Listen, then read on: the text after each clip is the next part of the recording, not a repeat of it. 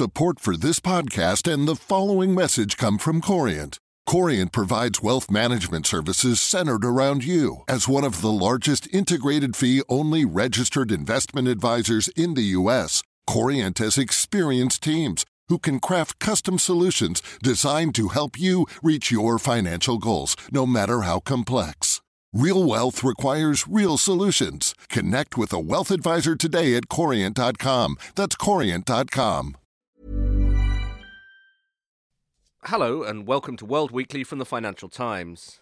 I'm Gideon Rachman. Today we're looking at the building crisis over North Korea's nuclear program.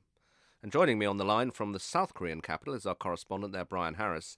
And here in the studios, Jeff Dyer, who was until recently our Washington-based foreign affairs correspondent and who's an expert on Asian security.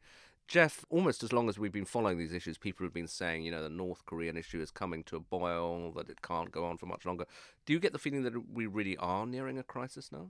It certainly does feel that way, and that's kind of the consensus in Washington these days. In fact, James Clapper, who's the former director of national intelligence in the Obama administration, essentially admitted this a few days before the end of administration, where he said kind of the game's up on trying to contain the North Korean nuclear program.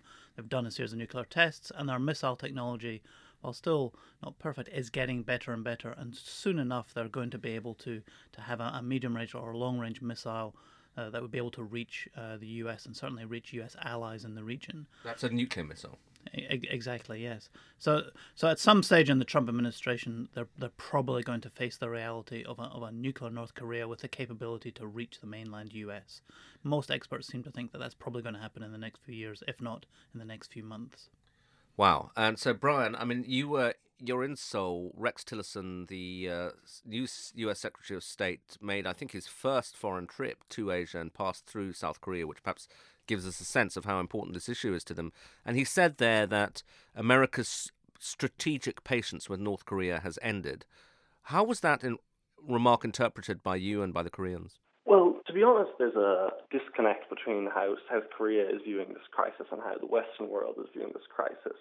I understand that it's all over the media in the UK and the US, and it's front-page news. But in South Korea, they're, to be honest, not so concerned about it. If anything, I think they found Tillerson's remarks to be somewhat humorous. He came out and he said, "The end to strategic patience. This is the end to strategic patience. Obama's policies have failed. We won't continue with this."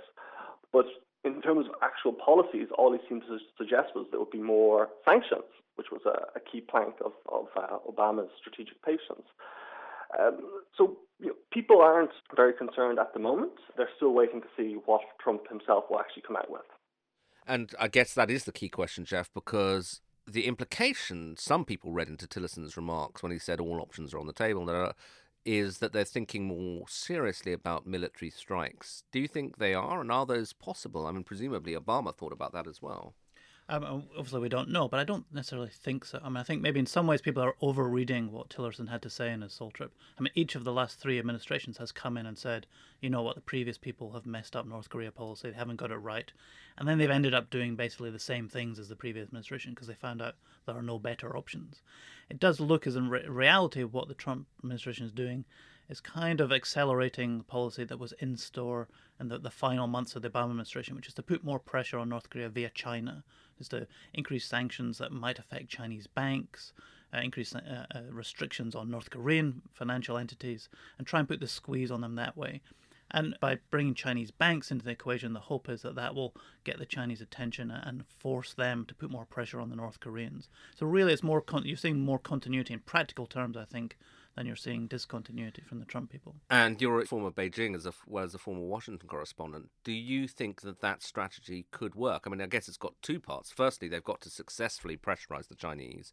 And secondly, they've got to be right that the Chinese can deliver North Korea. Do you think that's feasible? Certainly the Chinese are very, very, very angry with North Korea, very upset with Kim Jong-un. They're barely on speaking terms.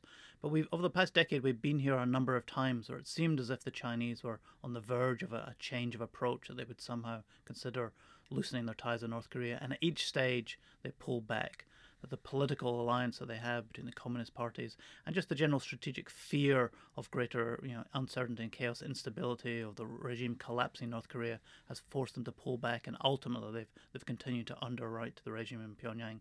And we're not seeing any particular indications that Xi Jinping thinks very differently about this. And even if they were to think, well, maybe we should consider our approach to North Korea, there would have to be a very high level of strategic trust between the US administration and the Chinese administration. They'd essentially have to sit down and start planning what happened when the North Korean regime fell. What would US troops do? What would Chinese troops do? And there's no sense whatsoever that China and the Trump administration could have that kind of strategic trust. You've got a Trump administration that's come in saying we're going to push the Chinese very hard on trade. They brought up the Taiwan issue. It's very hard to imagine those kind of talks over North Korea taking place between the Chinese and the Trump administration at the moment. And meanwhile, Brian, I guess the South Koreans have been caught up in all this because there's a crisis in their relationship with China because they have agreed to deploy an American anti-missile system known as THAAD. How much pressure are the South Koreans now on from Beijing? I mean, South Korean businesses have faced a litany of attacks from China, from goods boycotts to produce being held at customs, to even individual employees being stopped and questioned on the street in China.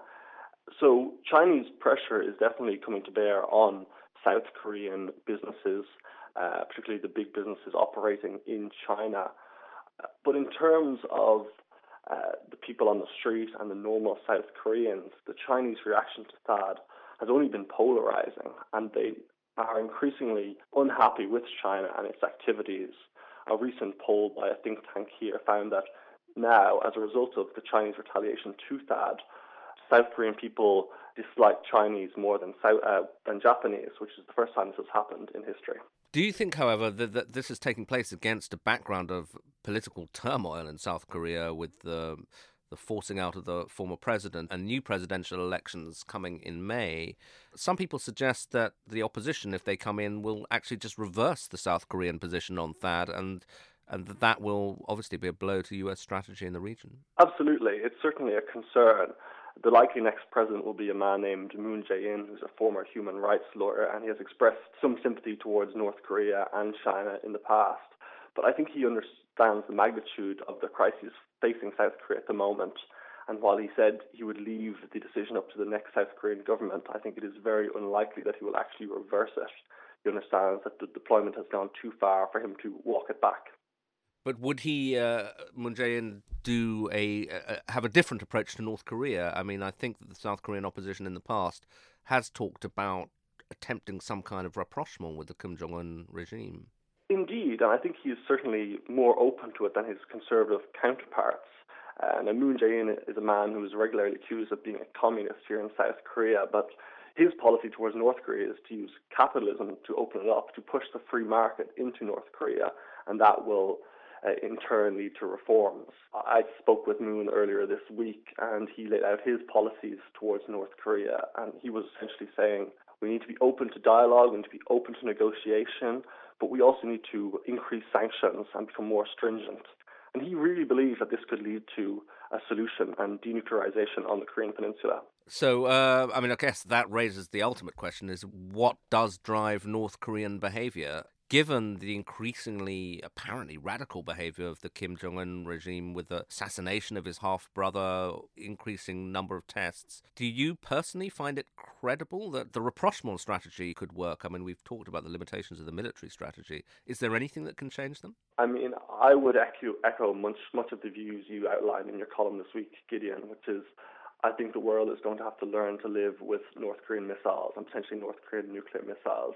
I think the chances of denuclearization are very, very slim, and the chances of a moratorium or freeze on the nuclear program are somewhat slim and very difficult to enforce. I think at this moment the best bet would be to try lower tensions and reduce trouble in the area. So, Jeff, to conclude then, I mean, that's a pretty gloomy prospect for a Trump administration which has come in really selling itself on its toughness. Trump, I think, tweeted that North Korean nuclear weapons aimed at America were not going to happen. Do you think in the long run that actually it is going to happen and they are going to have to live with it?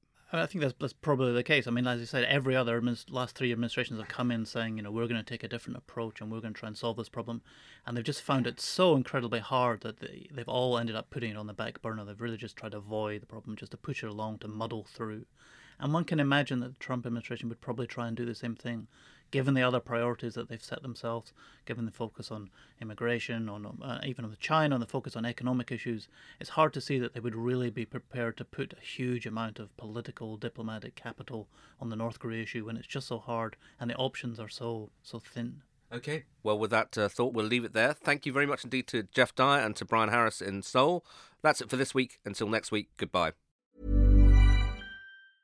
Support for this podcast and the following message come from Corient. Corient provides wealth management services centered around you. As one of the largest integrated fee-only registered investment advisors in the U.S., Corient has experienced teams who can craft custom solutions designed to help you reach your financial goals, no matter how complex.